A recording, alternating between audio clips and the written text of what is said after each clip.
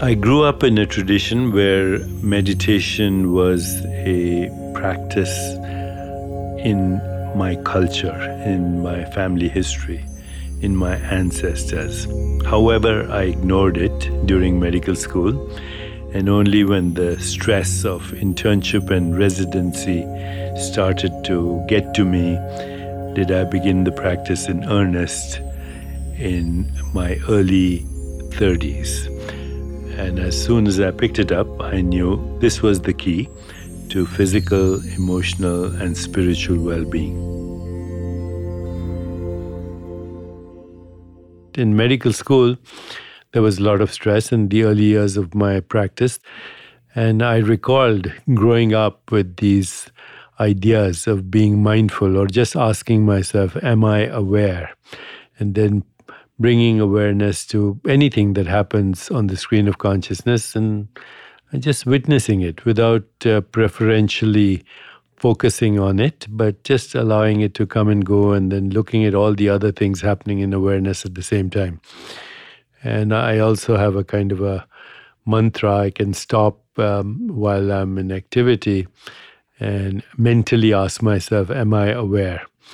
And then just allow whatever comes across the screen of my consciousness to be there or not.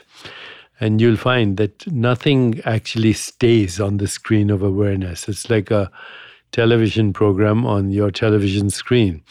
It's not still.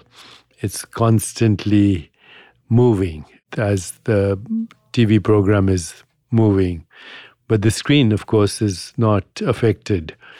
Another analogy, think of space in a room and all the furniture and the people in the room, and they are moving about and you're shifting the furniture and people and objects are moving in the room, but the space itself is not tarnished by the turbulence of the movement of the furniture or the people.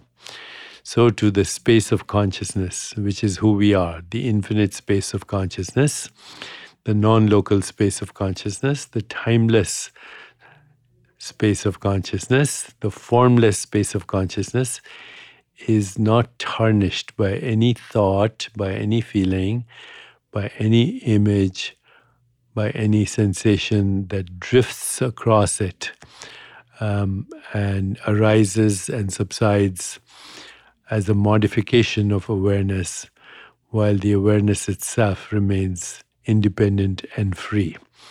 Remember, the real you is intrinsically free of any thought or emotion unless you choose to identify it. Try practicing witnessing your thoughts and see what happens.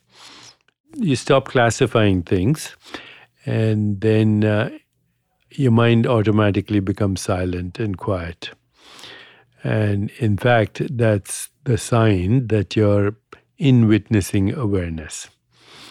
And then you can choose an intention.